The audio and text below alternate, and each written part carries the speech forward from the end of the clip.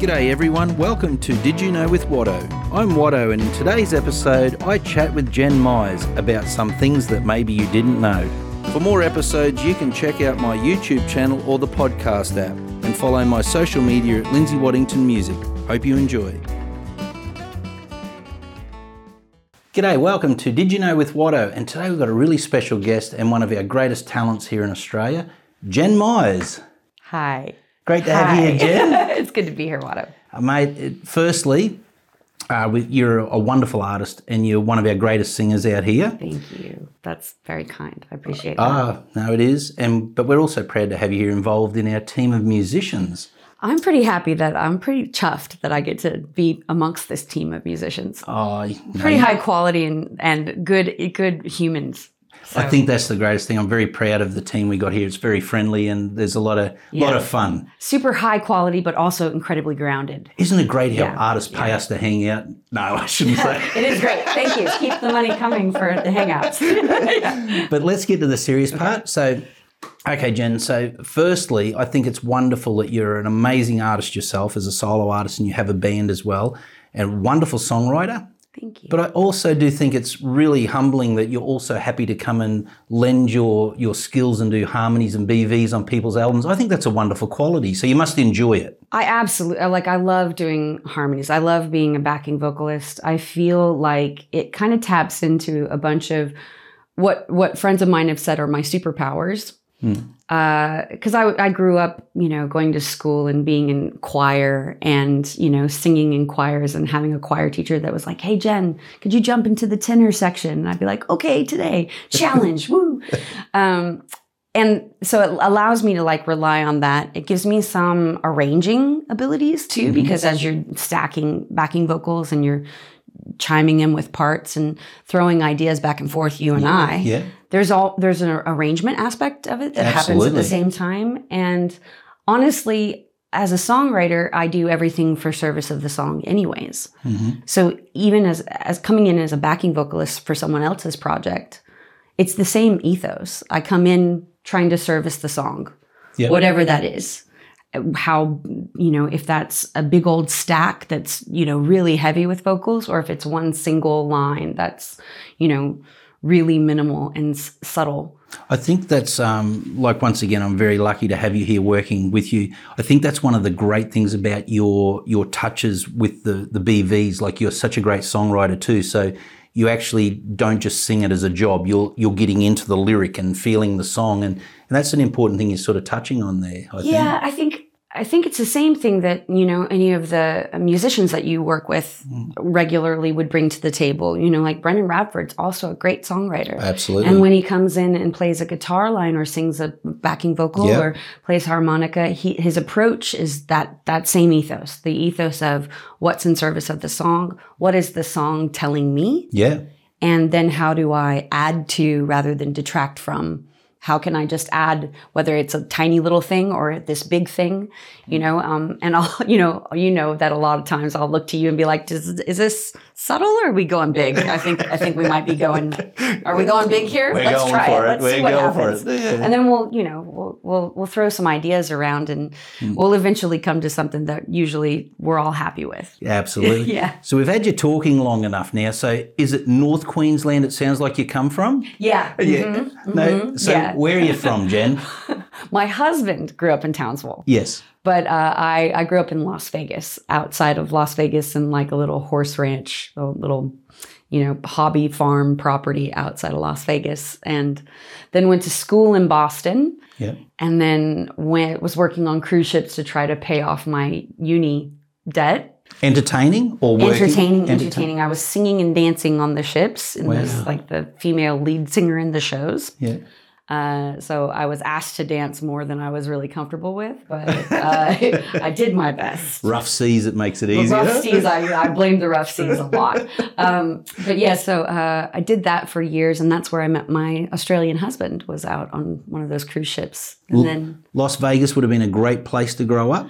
It was. I mean, I saw a lot of live music and shows and things like that. I grew up, going to the music lounges. Yeah. Did you grow up in a musical family? My cousin Tara was very musical, classically trained pianist and oboist. And I kind of started down the road from a classical point of view as well. I started by playing cello and then got into classical singing. Yeah. And then realized that though I enjoyed classical music a lot, it wasn't where my heart really lied. It wasn't what connected to me most. Yep. Then started doing popular songs and country music and musical theater kind of all at the same time. And I didn't take up songwriting or original music until after I'd left the cruise ships. What was the first song that made you think, because I know you've had this great career, which we'll talk over the next short time here. Sure. What was the first song that, that's what I'm going to do? Look, I idolized songwriters because they were like, I think because when I went to uni, I had to study Shakespeare and all kinds of other things while I was taking theater courses. So I got deep into writing, especially playwrights, and I was just amazed by how they could convey an idea in such a short amount of space. And these deep human condition ideas, like these big things in such a small amount of space. And so when I left that whole schooling, I started listening to songs very differently than I had when I was a kid. You know, when I was a kid, it was like, oh, this is this great song, and it's let's say Shania Twain's Still the One. I played Shania Twain out. Because I was at that age. She was it was country and pop. She's Native American. I'm Native American. I connected with Shania. And there's all these Shania songs that I would love to sing, but I hadn't really connected to the lyric, whether that was just because I was young and naive, or I wanted people to think I was cool, so I wanted to be on stage and I wanted to see all that stuff. After uni, I started looking at songs really differently from a writer's perspective, but I hadn't become a songwriter yet. So I was really just going, oh, how great would it be if I could write my own songs? And so I think I started thinking about it for many years before I put it into practice. Wow. And then on the cruise ships, I had a lot of extra time on my hands. So I bought my first guitar from one of the stage managers who was leaving. It was a Takamine. It was a good little... That wasn't your first instrument, though? No, I had played cello. Yeah, you said that, so it was first? I played violin when I was really little, and then played cello seriously. And then I got a guitar, and I was like, well, how hard can it be? So, I went to ultimateguitar.com. Strum it like that? I know. No, not exactly. So I went and, looked up Tracy Chapman songs and things to try to get me started. Soulful meanings. Yeah, something that's, and I think, although some people, the blues people would say I'm a bit of a country singer who does blues, and the country people would say I'm a bit of a blues singer who does country. I'm really an Americana and alt country singer. I don't do anything straight up and down, really. I sort of find you more of a singer-songwriter. If you've got a story to tell, you actually just do it. Whatever.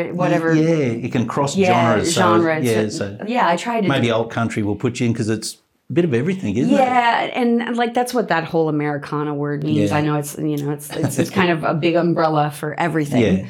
But everything roots music based, which is country, soul, gospel, blues, folk, kind of all in that umbrella. I could do any of those, and anything like that could come out. Can you say folk again? Folk. Again? Folk. I'll never get that. We'll have to cut that out if I try and say that. Folk. Folk. Yes. Folk. How do you say it? Say it again. Well, now you're nervous. Folk. Folk. You're more pronounced. Folk. See, it's for an American like me, it's like a long O. Folk. Folk. With an L. Did you know if I said that could actually be very dangerous? I'll just stick with folk. Yeah. No one can misconstrue that. Hopefully you're not misconstruing mine. I've said it like 9 times now. Sorry. Scrub tick, mate. Yeah, cool. We don't want to brush over it because something that I love with all my travels is the Indigenous people and the native people to every country we go to. It fascinates me. I love people. That's why we're doing this here. Native American background. Yeah. Obviously, don't look it. I pass for lily white every day of my life. So I've never had any of the racism or oppression or anything directed at me. So like, but I do have a Native American background. My grandmother, Ann Locklear, is from the Lumbee tribe of North Carolina. Yes. And so I'm quarter Native American. Great. And I grew up, listening to my grandma tell me stories of my tribe. And wow. But I didn't grow up in North Carolina, so I didn't grow up in the tribe and around my elders all the time. And so I don't try to lean heavily into it because it feels somewhat disrespectful to, walk around and go, oh, because I'm this, I can now claim all of this. It's not my life experience. It's my heritage. And I do pay honor to it as much as I possibly can. Good on you. And I also feel very strongly that those voices of Indigenous peoples, need to be heard a whole lot more than they are. Yep. Yeah. And whatever I can do to help that. If my platform can help those voices be heard, I'm 1,000% behind that. No, good on you, mate. Yeah. Like, I think it's all of that's very important. Like, I grew up, like I was 13, I think, when I first started touring out as a roadie with the Brian Young Show. We used to spend 11 months of the year on the road, Youngie did. And I think we would have spent maybe 8 or 9 months of that in Aboriginal communities and missions. Yes. And I just got to love their artwork, their take on life, and all the stories of yesteryear was just incredible, all the Dreamtime stuff. Like, obviously, you can't be privy to all of it because, it's sacred, a lot of their stuff, but it's such an amazing thing. And you've got that, and hope it keeps going. The first time I ever saw it was I was working with an Australian show at Silver Dollar City in Missouri. Yeah. And we had Aboriginal dancers with us. And this would be 20, 21 or 22 years ago. And before our dancers would perform, because we had a 4-month season there at Silver Dollar City, there was an Indian powwow, I think it was called. I'm pretty sure that's what it's called. And all the local Indians come together and they put on this big feast and dance and the drums. And I can tell you now, our dancers perform 7 days a week and sometimes 2 shows on the weekends there and Dollywood. But the performance they put on there that night for the local Native Indian, American. Yeah, oh my God, what a performance! You could just feel it. Yeah, it was, every stomp on the ground was hitting the ground. Like, it was not that they didn't do a great show, but you could just feel it was. Yeah, the emotion and everything was just there. It's such a similar story that both Indigenous cultures have experienced. It would be everywhere, I would say. Yeah. I think, but America and Australia really stands out. It's about 400 years removed. So the things that happened here in Australia had been happening in America for about 400 years. So took longer for it to go across the entire continent in America than it did here, just because of the times and things like that. But it's a very similar story, and there's a lot of empathy and honor and respect amongst both Indigenous populations. And we get it. We get each other. Great. Yeah, it's one of those things. So yeah, look, I'm super proud of my heritage and super proud of my grandmother and the Lumbee people. The Lumbee people are awesome. Yeah, I could start my own tribe, the Lumpy people. So if you're ever traveling in America and you want really, really good barbecue, go to Lumberton and Pembroke, North Carolina. So when are we touring America? Oh man, let's go do it. I'm joining your mob. I'd go on the barbecue alone, man. The North Carolina style barbecue is that's my game. I love all barbecue. Yeah. But give me a North Carolina style pulled pork sandwich. Oh man, how good's that? So let's move away from that. That's a wonderful thing, Jen. I'm so glad you've touched base and you know about your heritage. It's so wonderful. But let's go back to when you were in the choirs when you were young. Yes. Now, haven't you got a story like some choirs around here go and perform at the local council or they do this or that? But I've heard that you were sort of like in this very prestigious place for some prestigious people. I was. I got very lucky. My high school, I went to a performing arts high school. Yep. The high school opened when I was in 10th grade. So from 10th grade through graduation, 12th grade, I went to this performing arts high school called the Las Vegas Academy of International Studies and Performing Arts. And we have a lot of alumni that are very famous, actors in TV and movies. Nayo is one of our alumni. He runs Motown Records now. So, it's a very prestigious school now. Yeah. Then it was brand new. Oh, yeah. My choir teacher at the time, it was my senior year. She entered a competition for us to sing at the White House for the National Press Tour at Christmas time. And we won. The White House. The White House. The White House. Okay. And we won. And so Miss Cameron, it was my choir teacher, her idea, which I think was a great idea at the time, was that we would learn every single Christmas song under the sun, every traditional Christmas song there was. We learn a few Hanukkah songs, a few songs for Kwanzaa, just so that when we got to this national press tour, and Hillary Clinton was taking us around the White House with all the Christmas trees, that if she requested a song, we would be able to fulfill that request. So I think we learned some 200 songs, carols. Yeah. And so the job was we show up, we're in DC for a few days. We sang at the Senate, at the Capitol for Harry Reid, Harry Reid was... he was our senator from Nevada, so we went and sang for Harry Reid and the people at the Capitol. Then we sang, and we're all in costumes that Dickens carolers costumes with the little white muffs and hoods and bonnets. My mother made all of the costumes. For the whole choir? The whole choir. Holy dooly. I was making muffs for months. These little furry things and sewing them. Anyways, so we get to the White House and we're singing in the foyer with all the one of the rooms with all the trees, the decorated Christmas trees, and they were, the press is all there, and there are, cameras and lights, and the New York Times and the Washington Post and all these, and I'm 17.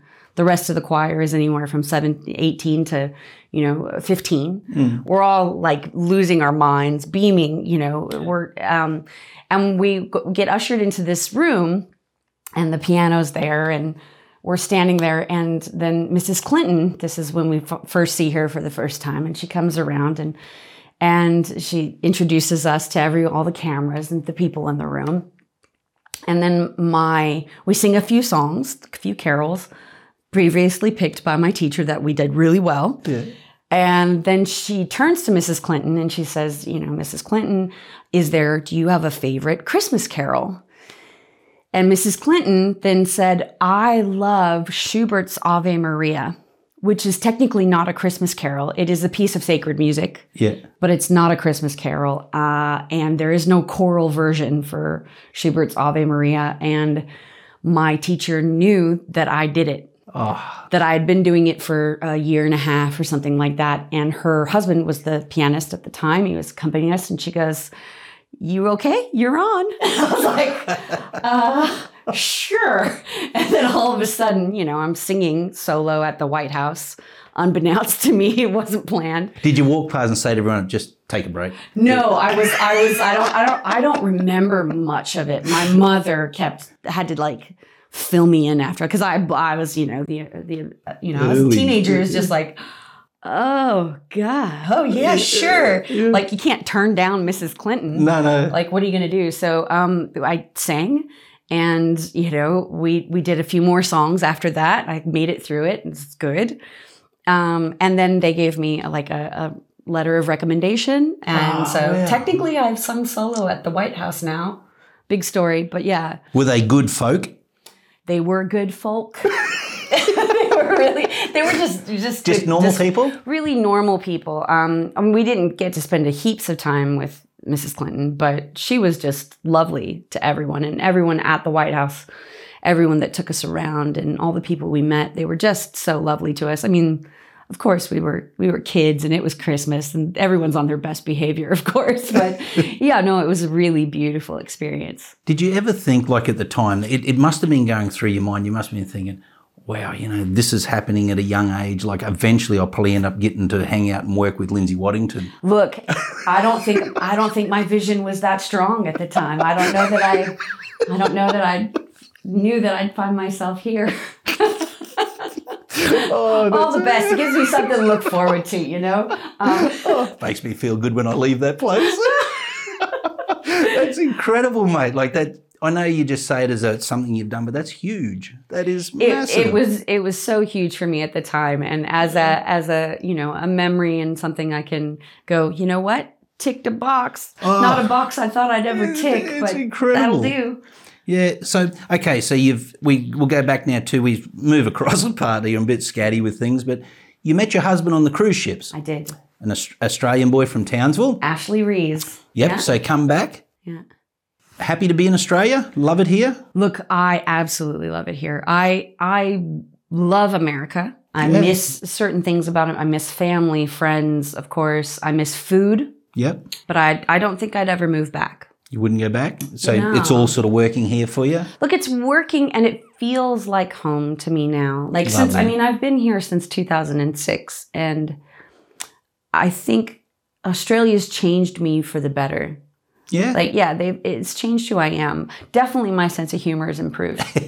Definitely. Just the whole Australian thing of, taking the piss and, teasing and loving the people that you love. You give them a hard time. Just that ethos, that ethic is something that it happens in America. It's just not across the board. Yeah. You have to know people really well to give them a good ribbing in America. Here, you'll get it instantly. Oh, mate, I get funny looks when I get up and start doing that on stage. You can see some people looking at you. And I'm going, wow, okay, we're there already. All right. No holds barred. Let's go. So I love it. I love a blue collar culture as well. Like it's my type of people. I love learning and I love reading and all these types of things, but I also love people who can have a little joke and laugh at themselves and not take themselves too seriously. I think if we can all start laughing at ourselves, and we will become one eventually. Yeah, absolutely. Yeah. Highfalutenness has never really rubbed me the right way. No. It's an arrogance that just isn't all that great, and there's very little of it in Australia. It just wouldn't be tolerated. No. And I love that about the Australian people who, just hold everyone to account, not so much, and love you, but you're also this. Like I love that. So I don't know that I could go back for good. Yeah. Like I love to go for visits. I really do. And my mom's coming soon to visit again, and I can't wait. Your mum's still in show business over there, in a way, isn't she? Yeah, she's officially now retired as of June, but she was never in show business herself. She was into community development, and she lives in a little town outside of Nashville. So my parents, after living in Las Vegas, when I came here, they retired to a little town outside of Nashville. Yeah. So I got the best of both worlds and could go back to Nashville and go back and forth and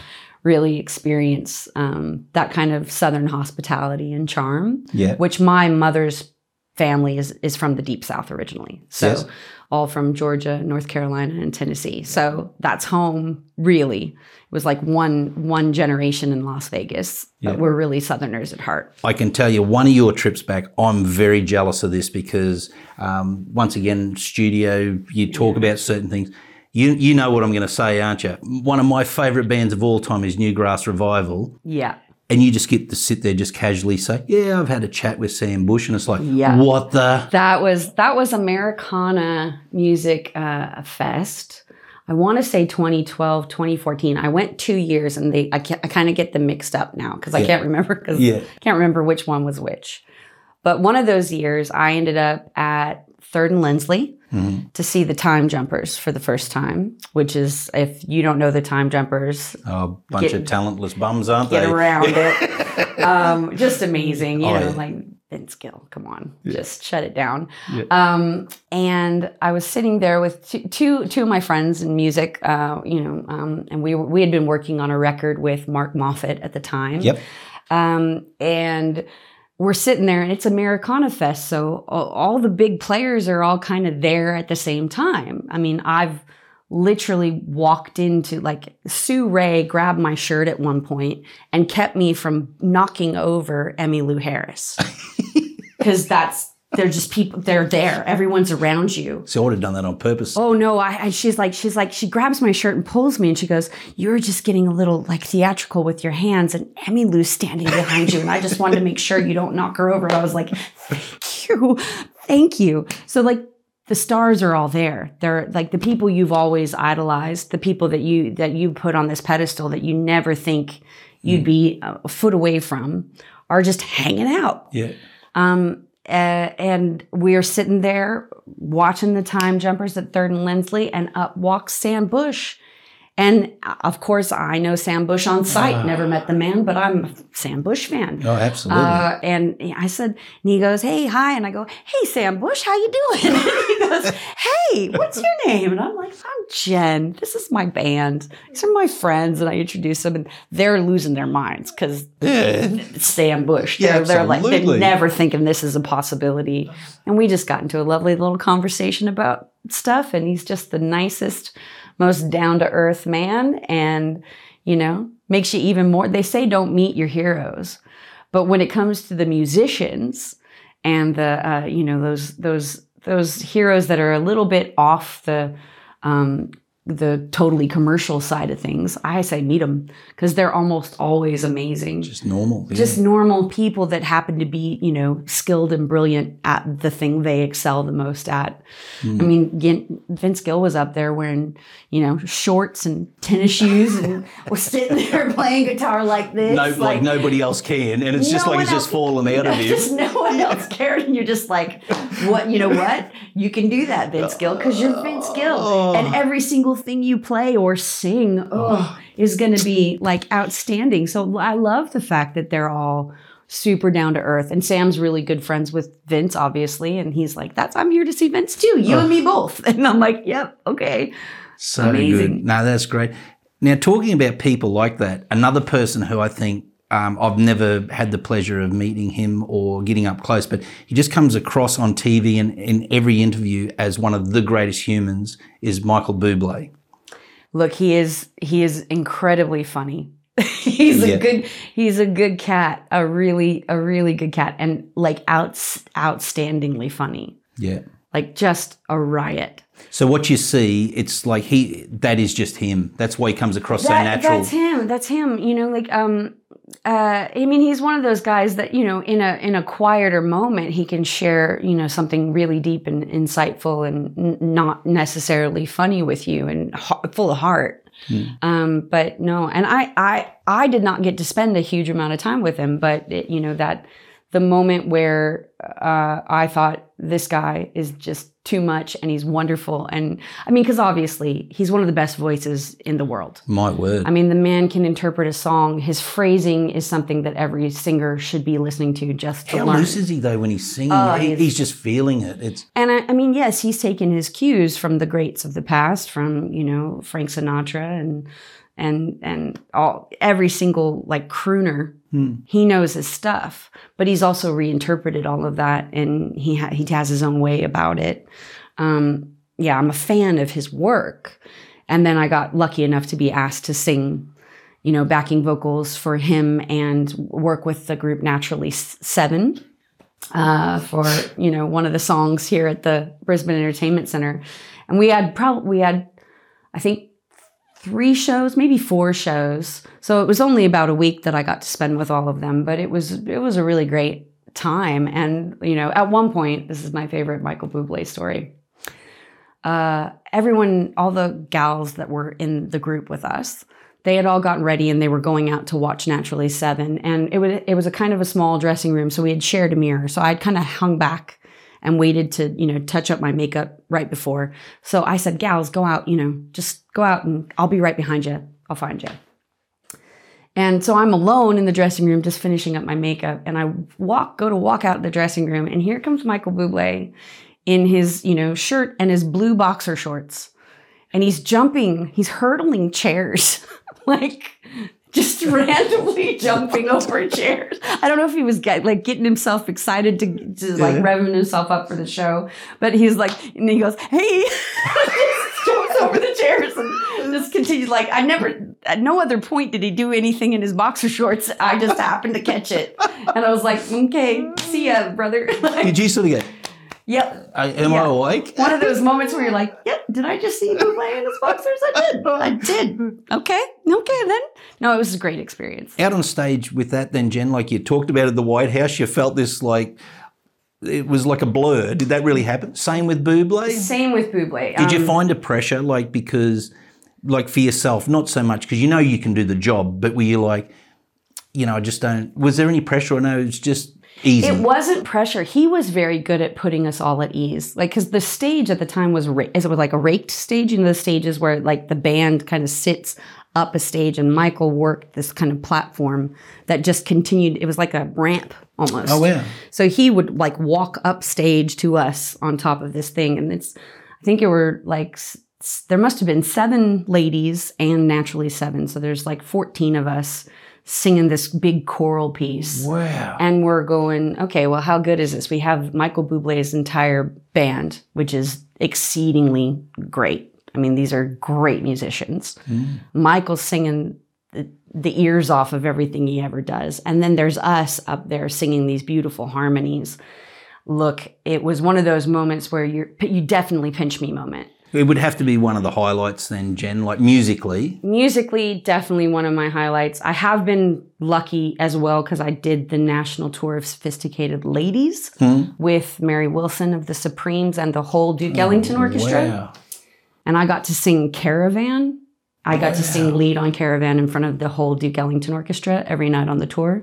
So that was pretty astounding. It's incredible. Yeah, I mean, again, luck. It's like this whole business is so much about being in the right place at the right time, being the right person that's geographically in the right place at that time. Yeah, but you've got to have the chops when you get there. You do. The door can open, but if you can't walk through it and do the job. Skills, absolutely. Yeah. So I was, I'm both prepared and lucky, for all those situations. And they are, those pinnacle musical moments where you're like, it might be all downhill from here, but maybe not. I don't know. Oh, I don't know about that. We'll just keep going. We'll just, we'll just keep, acquiring experiences. And it's pretty awesome. I have to say, it's epic. Well, if you could write one song tomorrow, it already written, like what's one song that you could say, gee, I wish I was the one that wrote that?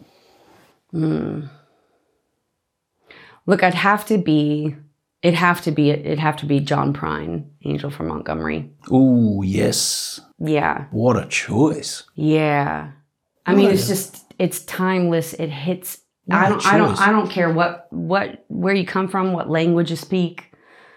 It's just something, if you can hear, especially if you can get the Prine and Bonnie Raitt duet and listen to that.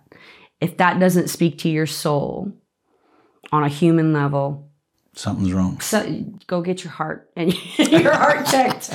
Like go see a psychiatrist, a doctor, something, because something's not connecting. Because it's one of those songs that is just a heart wrencher and timeless. And yeah, John Prine is obviously, any songwriter worth their salt is taking cues from John Prine, because it don't come better than that. No, it doesn't. Okay, on another note then, if you could do a duet tomorrow with any artist, who would it be?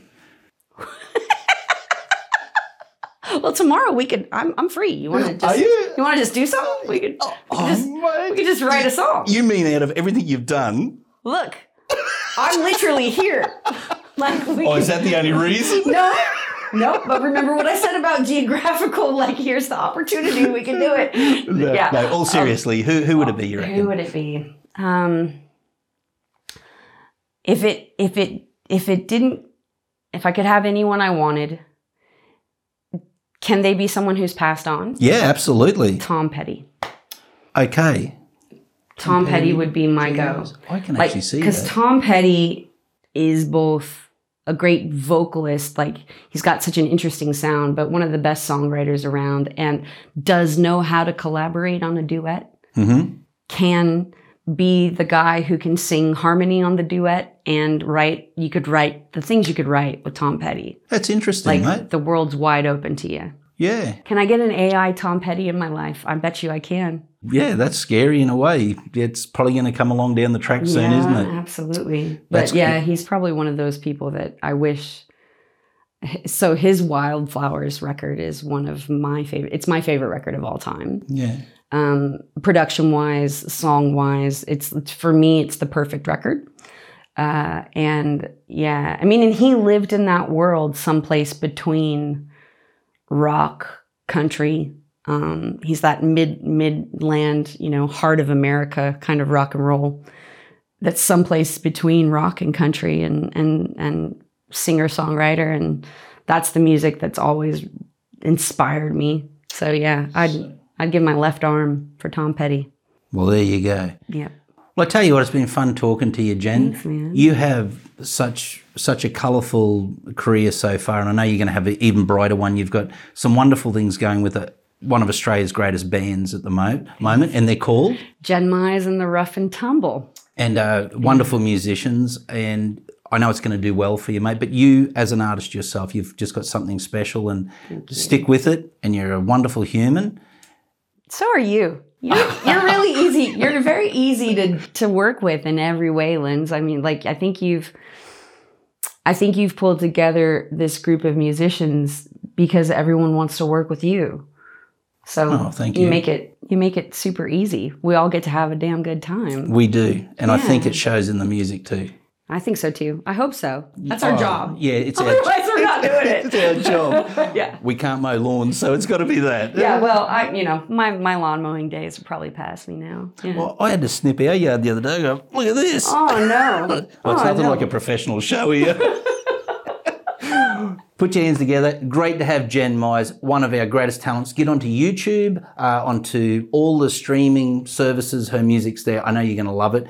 And I know we might do this again down the track sometime because there's a lot more we could talk about. Jen Mize. Thank you. Yeah, thanks, Watto. Man. Thanks, everyone. Hope you all enjoyed today's episode. For more episodes, you can check out my YouTube channel or the podcast app and follow my social media at Lindsay Waddington Music. See you all down the track somewhere.